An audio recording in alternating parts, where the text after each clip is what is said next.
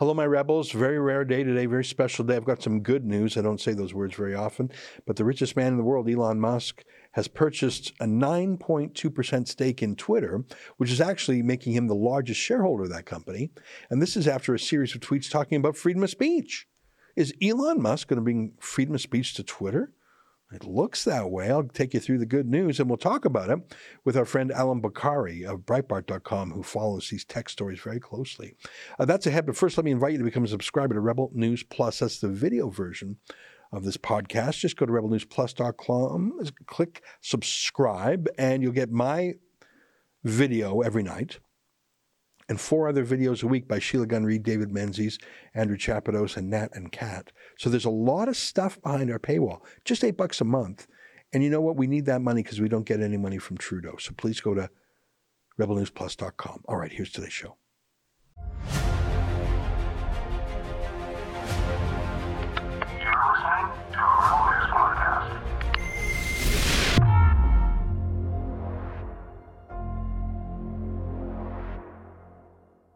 Tonight, is the world's richest man going to save the internet from censorship? It's April 4th, and this is the Ezra Levant Show. Why should others go to jail when you're the biggest carbon consumer I know? There's 8,500 customers here, and you won't give them an answer. The only thing I have to say to the government about why I publish it is because it's my bloody right to do so.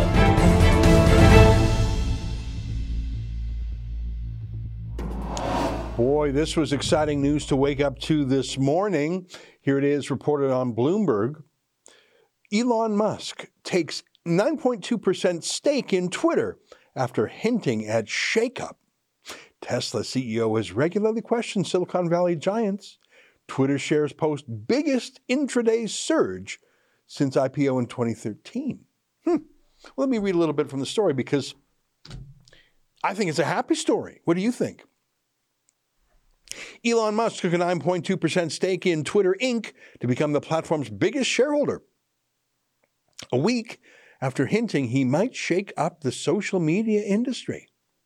Twitter shares surged as much as 27% after Musk's purchase was revealed Monday in a regulatory filing. The gain marked the stock's biggest intraday increase since its first day of trading following the company's 2013 initial public offering. The stake is worth about $2.89 billion based on Friday's market close. Musk, 50, polled his more than 80 million followers on Twitter last month, asking them whether the company adheres to the principles of free speech. After more than 70% said no, he asked whether a new platform was needed and said he was giving serious thought to starting his own. Well, he's got enough dough either way, but I think there are enough startup competitors to Twitter already. Getter, Gab, Parler, Trump's own Truth Social. There's a ton of them, but they all lack one thing that Twitter has, the market leader, the place where everyone already is. A lot of those are, other sites are dedicated to catering to conservatives, which I appreciate because conservatives have been censored. We have been here, deplatformed, but that's not the same as the public square then, where everyone goes in the middle of town, right? That's a ghetto, a private club.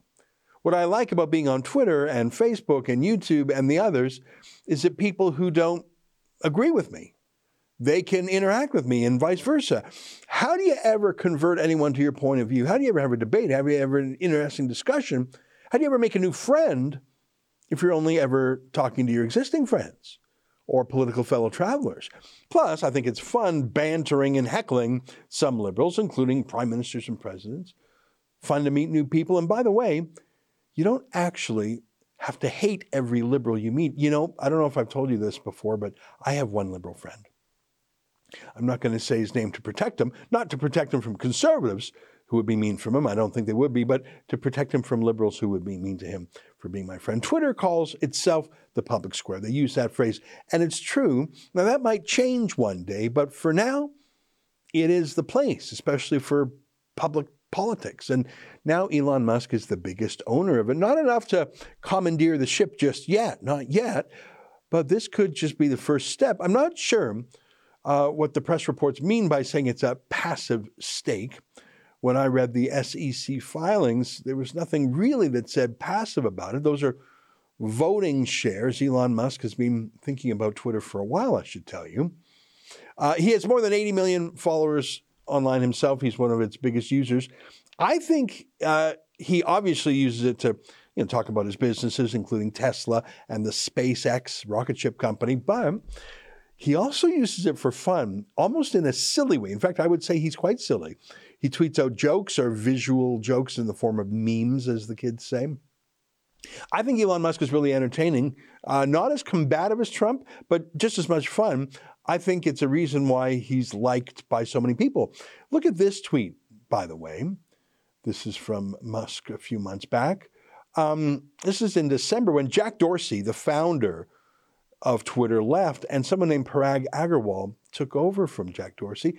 That is a Stalinist picture, obviously replacing faces with Agrawal and with Jack Dorsey, disappearing a political rival by removing him from an old photograph. They did that a lot in the Soviet Union. Long before Photoshop, they would just cut out persona non grata from photos. Here's what Musk was worried about. The new boss of Twitter is a censor, and he really doesn't care who knows. I've told you this before. Here's a New York Post story summing it up. In a 2018 interview, Agrawal said Twitter should focus less on thinking about free speech, but thinking about how the times have changed. Where our role is particularly emphasized is who can be heard, he went on. And so increasingly our role is moving towards how we recommend content, how we direct people's attention.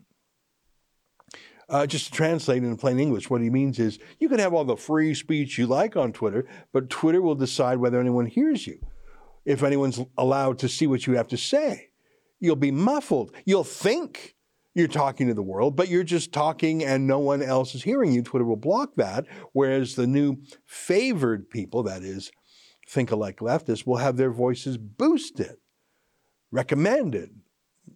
Boosted is a phrase they use, so everyone gets the right to speak, but Twitter will decide who is heard. It's about the least free thing you could ever say or do. Anyways, that's not how Twitter always used to be. They used to say they were, quote, the free speech wing of the Free Speech Party. Here's the former Twitter executive who is sometimes quoted as having said that way back in 2012. Tony Wang is his name, but he's no longer with Twitter. But here's what he had to say in October of 2020 when Twitter had silenced the New York Post, one of the most venerable newspapers in America, suspending their account, stopping people from reading their scoop about Hunter Biden's laptop. Here's what Tony Wang said back then about the free speech, quote, attributed to him, free speech wing of the Free Speech Party. Tony Wang said, I don't think this is embraced by current execs like Vijaya, but that's understandable. Companies, like people, evolve and learn. Companies are not perfect, and they certainly are not born perfect. It's important to allow companies to adapt as the world around them changes. So Wang said it was important to give free speech to dissidents trying to speak truth to power in certain countries. He chose places where I think most people would agree that's really necessary. Here's what he said. Not to say that the 2011 version of Twitter was less responsible. Not at all. Twitter was being used by activists in places like Tunisia, Egypt, and Iran. It was central to our responsibility to provide dissidents with a voice. All right, I agree with that, but how about speaking truth to power in other countries with powerful governments like Canada, the United States? I like challenging the Ayatollahs of Iran, but can I also please challenge, I don't know, Pfizer or no? Tony Wang is gone, and he himself says the new executives don't care about freedom of speech. Jack Dorsey's Twitter leader, he's gone too. Here's Dorsey a few months back talking to Congress about his decision to suspend that New York Post story just on the eve of the election. He was being asked questions by a Republican congressman here named Steve Scalise. Here, just watch for a minute. First of all, do you recognize that there is this real concern that there's an anti-conservative bias on Twitter's behalf? And would you recognize that this has to stop if this is going to be, Twitter is going to be viewed by both sides as a place where everybody's going to get a fair treatment? Yeah, we made a total mistake with New York Post. We corrected that within 24 hours. It was not to do with the content. It was to do with a hacked materials policy. We had an incorrect interpretation. We don't write policy according to any particular political leaning. If we find any of it, we route it out. But so regarding the Washington Post, we will make mistakes, and our goal is to correct them as quickly as possible. And in that case, we did. So Dorsey claims that the New York Post was suspended, not because it was embarrassing Biden, but because they're using hacked materials. But the laptop was not hacked. It wasn't hacked at all. It was lawfully obtained. And the censoring in the New York Post absolutely skewed the election. I saw this tweet by Dorsey just this weekend. He says, the days of Usenet, IRC, the web, even email with pretty good privacy were amazing. Centralizing discovery and identity into corporations really damaged the internet. I realize I'm partially to blame and regret it. Yeah. So he's talking about really early internet stuff back then. I remember those days. I appreciate his contrition, if that's what that is, and what little he said to Steve Scalise. At least he's realized what he's done, although he hasn't made amends in any way. Who knows? Maybe he sold his shares to Elon Musk. And Jack Dorsey's successors are always worse. Maybe Elon Musk can change that. I don't know. The thing is, it's not just the corporate culture of the tech companies. The entire society we live in is about censorship now. Here's Vox, the flagship liberal website in the U.S. Look at this is so atrocious. Kicking people off social media isn't about free speech. The debate over deplatforming Trump has overshadowed how effective social media bans are at fighting extremism. Yeah, sorry, mate. By definition, the president of the United States is not extreme or marginal or fringe. And anyone who would say otherwise is truly using the communist way of thinking, destroy any political opponent in any way, deplatform them, erase them. Here's what Jack Dorsey said about that, actually. He said, I do not celebrate or feel pride in our having to ban Donald Trump from Twitter or how we got here. After a clear warning we'd take this action, we made a decision with the best information we had based on threats to physical safety, both on and off Twitter. Was this correct? Yeah, what a lie. Trump was a threat to physical safety. Yeah, right. While communist China, Putin's Russia, Iran's Ayatollahs are all on Twitter with impunity. What a lie. Jack Dorsey's deep thoughts are, well, they're more than nothing, but not much more. It's the whole culture now. So much of that freedom is lost. It's uncertain how to win it back.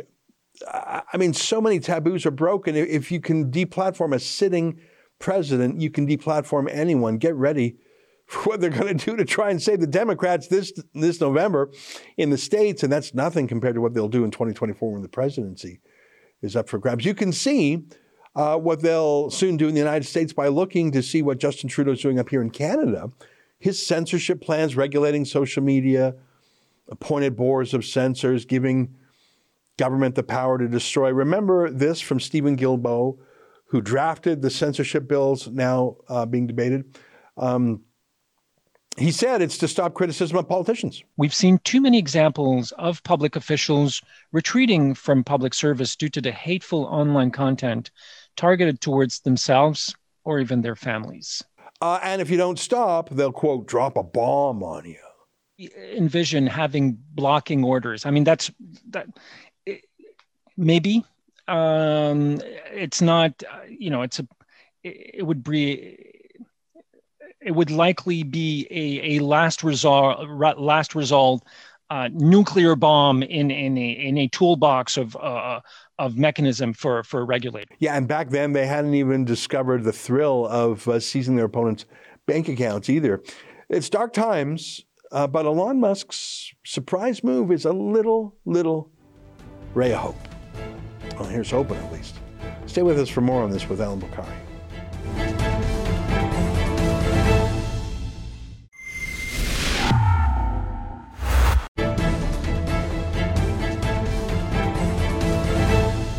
Well, last week my spider senses started tingling. I wasn't alone. Elon Musk, the world's richest man and a bit of an iconoclast, a bit of a dissident, and someone who says that free speech is very important. Actually, I believe him when he says he feels that way.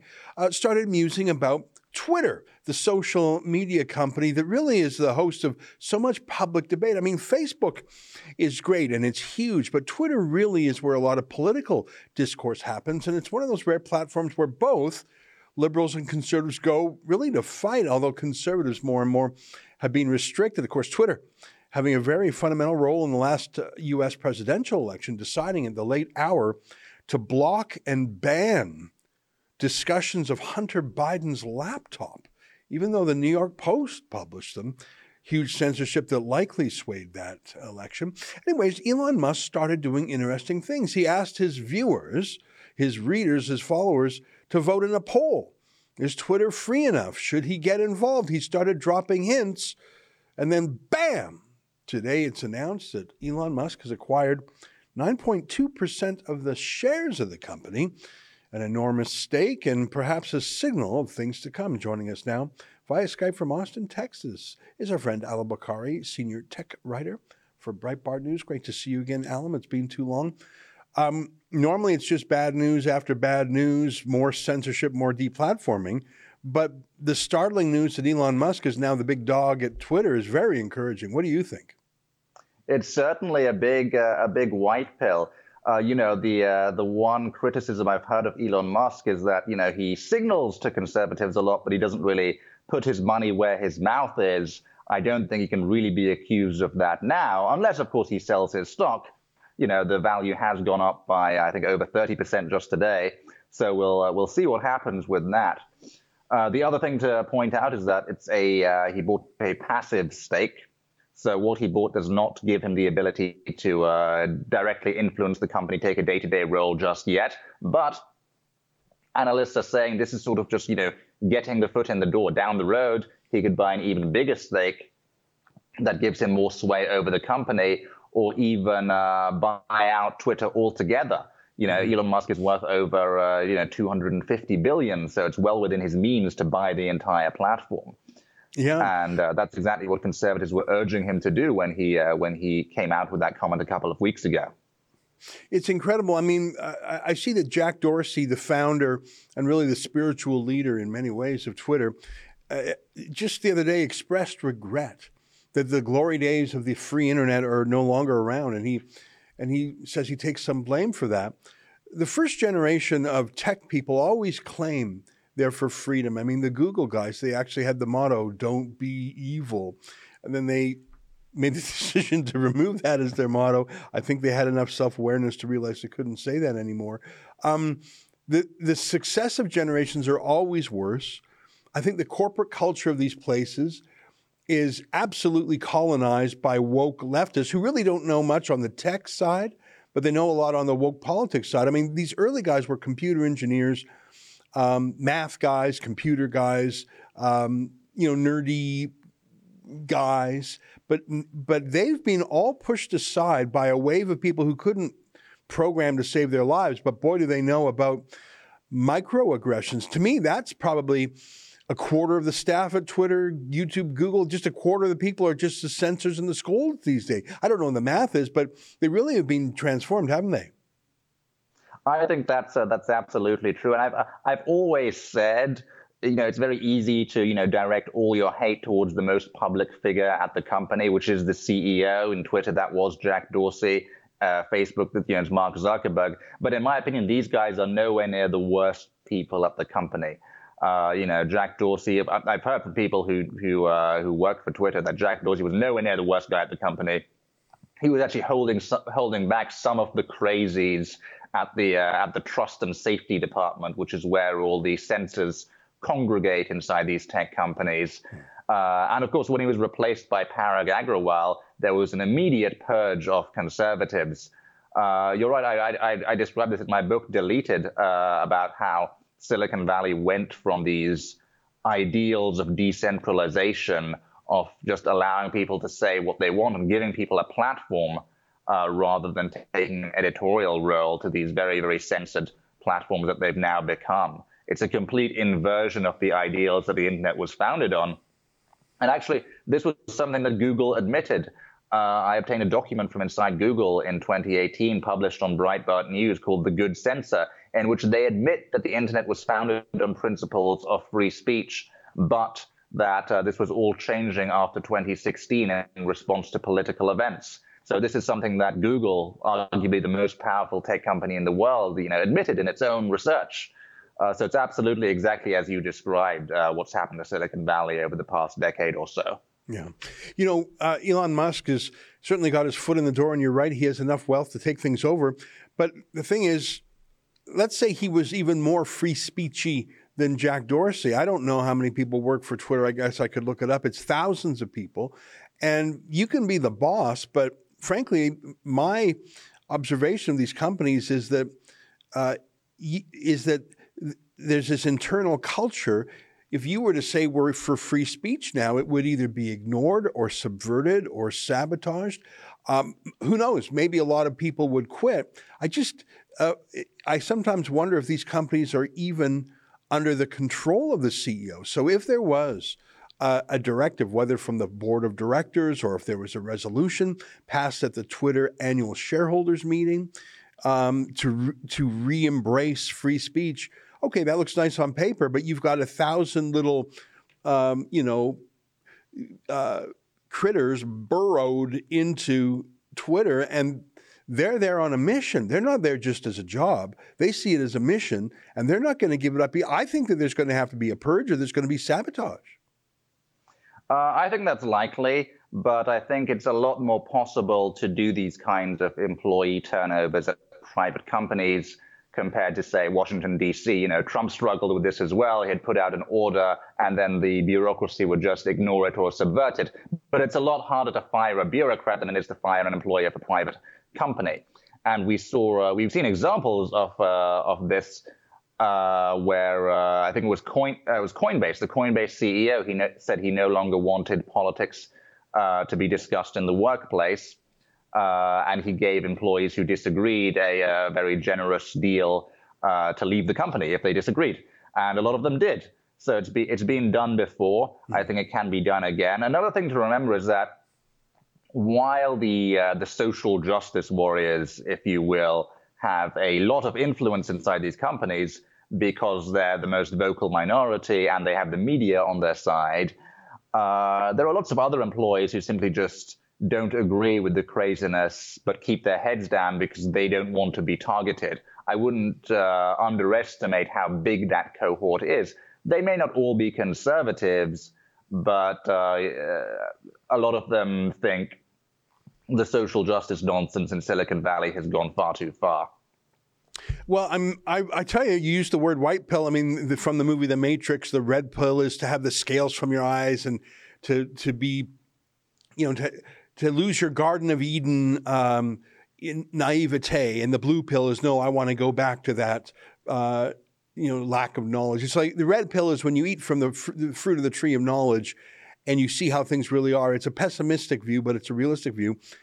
The kids say black pill is that you think there's no hope. You've been too disillusioned.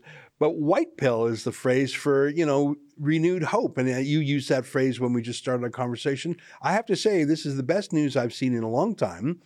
And Rumble, the YouTube competitor, the video platform that's now getting into the servers business, Peter Thiel has a stake in that. So you've got Elon Musk and Peter Thiel, really the two most freedom-loving guys in Silicon Valley. They're both putting their money where their mouth is. I'm excited about it. I mean, I think that still we're losing every day. It's maybe just today we're losing a little less slowly. Yes, and both PayPal founders. I think there's a lot of positive things happening in Silicon Valley outside of the big tech companies. Again, we have to see what happens. Maybe Elon Musk simply wanted to boost the price of Twitter and then sell his stake. Who knows? He doesn't really need more money. Yeah. But we've got to wait and see if he'll buy more shares and obtain the influence he needs inside the company to actually change things. He hasn't done that quite yet because it's a passive stake, but it's a big move. And, he certainly has, as he said, put his money where his mouth is. He's a really avid Twitter user. I mean, I enjoy following him. I feel like I learn things. I think He's really got a quirky sense of humor. I don't know if that's him or if he is a writer. I have to think it's him because in interviews, he's got that sort of mischievous grin and he says and does things that are a little quirky. I think that's his own stuff. I think like Trump, he writes his own tweets, except for I don't think they'll be able to cancel him. He's not. There's a method to his madness. I think that we're into for exciting times. What do you think? What's the reaction been so far? Has Washington, D.C. condemned this or something? I'm not sure they know how to take it at the moment. I think they're also going to see where this goes. But as you said, there could be exciting things down the road if Elon Musk increases his shares. Mm-hmm. You know, I know that Musk, even though you might think he would be in league with Joe Biden and the Democrats because he's really a green energy pioneer, he's repeatedly said he himself did not ask for the subsidies. That was his competitors, GM, et cetera. And he had the courage to say, well, the way to solve this problem in Ukraine and Russia is to produce more oil in America. Like he really, for a guy who you would think, all right, you're a leading green tech guy, you're going to be a Democrat. He really has that independent streak. I don't know. I'm really excited about this. But let me just close with a slightly more pessimistic note. Twitter is where guys like you and me hang out. It's the political discourse. It's the newspaper people tweeting their own commentary. There are other sides of Twitter. There's comedians, there's sports, there's culture. But it is nowhere near the importance of, say, a Google, the world's largest search engine, or even YouTube, the world's largest search engine for videos. This is like taking over a niche. It really is a niche market for political discourse. It's far less important than infrastructure, things like Google or YouTube. Am I right? I think that's accurate. And Facebook as well. Facebook is absolutely huge for news in particular and political news, which is why they've been relentlessly targeted by the left that wants to control that information flow. But let's not underestimate Twitter. You know, Trump was an avid Twitter user. He used Twitter to, I think, maximum effect politically just to get around the media and get his message out. So it's still a very, very important platform. If we can just have one of those big platforms that's friendly to free speech, that, in my view, would be a game changer, even if it's not on the level of Google or Facebook. Yeah. Well, listen, I'm hopeful. Thank you for your encouraging reports. Your book, again, Deleted. Tell us just in one more minute about that, because you were prescient on a lot of things. Give us one more minute on Deleted, which you published in the run-up to the last presidential election. Full title, Deleted, Big Tech's Battle to Erase the Trump Movement and Steal the Election. So you can kind of figure out what it's about. Relied on sources from inside Silicon Valley to tell that story of how the big tech companies underwent that massive sea change after 2016, completely altered their platform simply to overwhelmingly just influence the next election. And you'll see that full story laid out there. Obviously, unfortunately, that is kind of what happened in 2020. Hopefully, people can use that book as a guide to stop it happening again. Yeah. There you have it. Allum Bokhari, senior tech boss over at Breitbart.com. Hope to see you again soon. Thanks, Ezra. All right. Cheers. Stay with us. More ahead.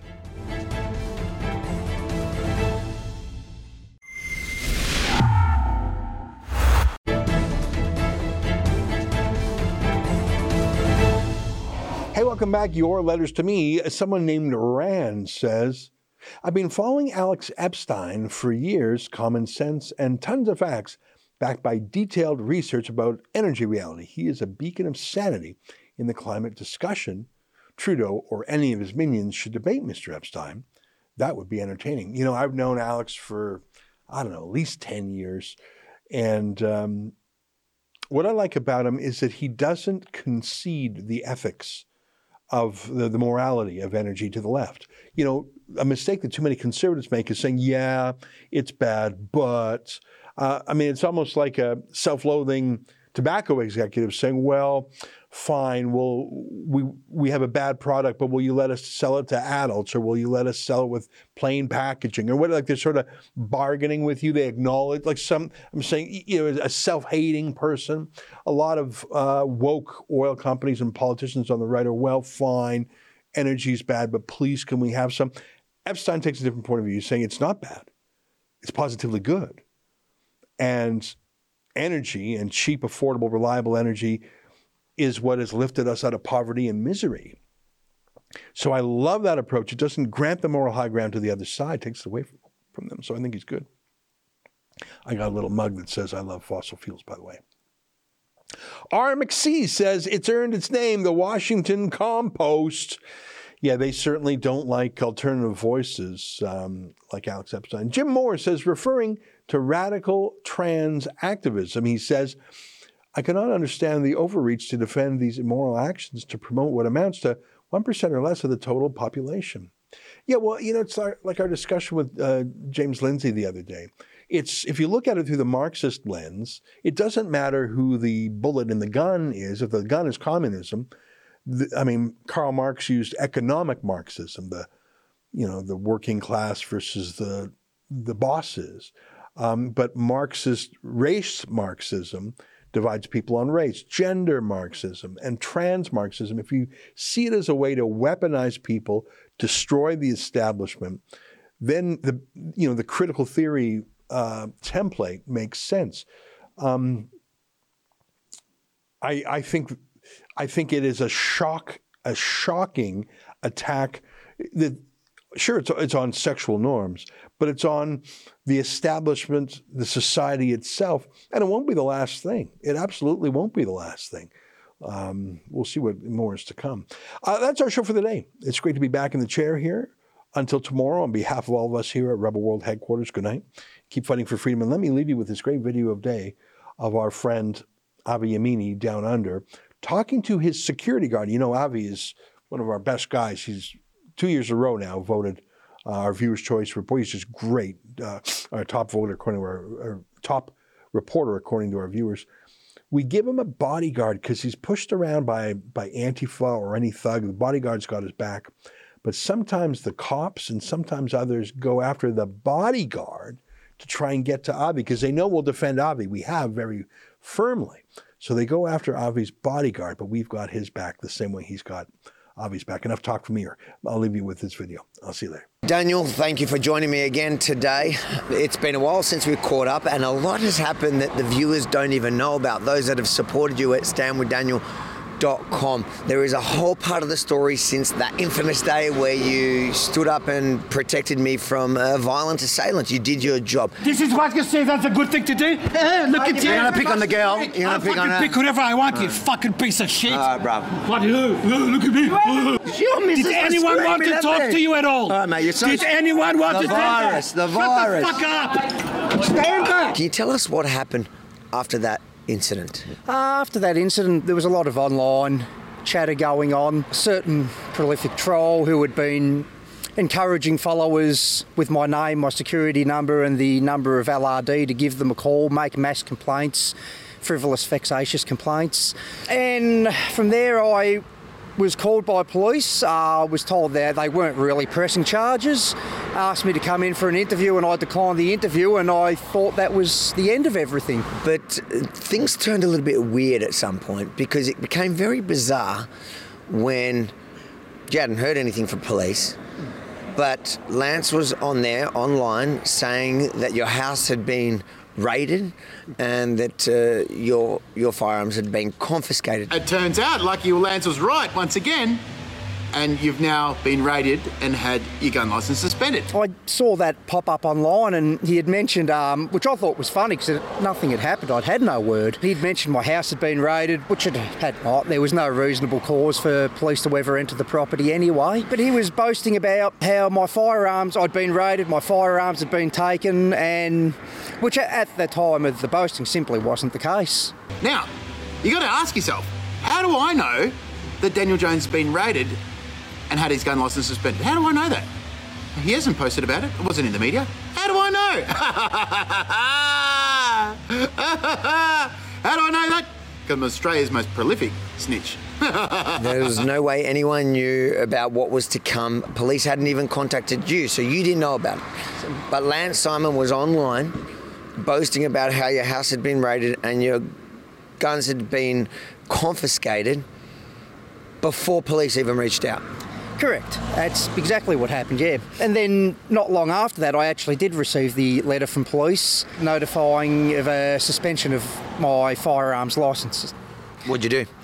I spoke to police, and because I was a bit bemused by it. I didn't know why it was happening. And that's where I was told by police I had to have the papers served in person. When I went to the police station, they were saying my firearms were an exhibit, that I had to relinquish them to the police station. I couldn't get them stored at a registered firearms dealer. So I asked the police if I was being charged.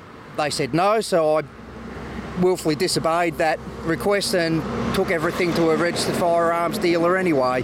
And right after having your guns taken away, you soon after received also a notification that your security licence was under review. Is that right? Correct. Yeah, I got a please explain from LRD in response to the incident at, out the front of Parliament House by the cafe there. Straight away we got you the best lawyer who specialises in this field. Tell us what's happened since then. Well, since then, and I'd like to thank that lawyer. He is the best and he did an amazing job, and since then he did get the firearms licence reinstated with no reason. The plastic was just returned in the mail with a letter basically saying you've got it back, that's it. After months of communicating with LRD, they produced no evidence for their claims, and eventually a letter was sent just saying that all charges or investigation had been dropped and the licence was clear. Which is fantastic news, because I remember when this all went down, I promised you one thing is Rebel News will have your back no matter what. I told you our supporters, if they hear what's happening, the targeted campaign to try get you really to get at me, the people will support you no matter what. And we haven't mentioned it till now. We've let it roll so it could play out. It's been an amazing outcome, and we have used, thankfully, to the supporters at standwithdaniel.com. We've been raising money for your Supreme Court action that's still going on, but we use those funds to get you the best lawyer, and we're purposely not mentioning his name, not to turn him into a target, because we've got him in our back pocket ready for each and every time. Now, two parts. Obviously those that campaign was illegitimate. Are you doing anything about going after those who tried unlawfully to create that and to have you cancelled like that? I'm certainly talking with lawyers about the options on the table and what we can do about that insofar as what we can pursue and what we can do. I think it is important that we pursue each and every person who is behind that campaign, and we're going to make sure we do whatever we can to hold them accountable. We're going to use the best lawyers each and every time. That's what we've learnt at Rebel News. Use the best lawyers and you get the best outcome. The outcome's pretty good now.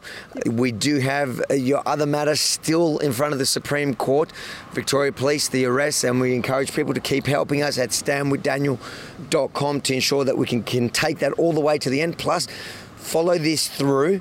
What would you like to say to the people at home watching this who really didn't even know that they were helping you with all this, but have managed to regain your licence, regain your firearms? I'm just very humbled by it. I'd like to thank everyone from the bottom of my heart, because it's just humbling and amazing that people would support me in what's happened. Well, people love you, after what happened that day and the professionalism you showed that day, and you're a tough guy, I know. We've been in sticky situations, but people got to see it firsthand, and you became a hero at the rallies that I felt like I wanted to stop bringing you because you were getting all the attention. I had to put a no selfies ban on while at work. Look at what they've got. Capture it. That's fine. Capture it. This is police brutality in Melbourne, mate. That's uncalled for. He's a security guard working on the job. Did you do that to Channel 9? Did you do that to Channel 7? Did you do that to SBS and ABC? Did you? My members are trying to do it. And he's not an offender. He's not an offender. He's my security guard. Well, before we go, there is one other piece of amazing news, because you were fined that day you were arrested. Yes. And we fought that as well. And what's the outcome of that now? That was dropped. That was all cleared, all dropped. That's gone. Withdrawn. Correct. We're just winning with you, Daniel, and we're going to keep winning with you, because we know that as long as we fight for you, that means you're going to fight for me, and you're going to always be there by my side. And I feel you know, I feel safe and protected when you have my back. Thank you so much, brother, for everything. Thank you. It's an absolute pleasure to know that everybody at home and our team, we will leap to your defence every time in the exact same way you've leapt to my defence several times already over the years. So thank you everyone at home that has helped us at standwithdaniel.com. None of this is possible without you. And till next time, let's celebrate these wins.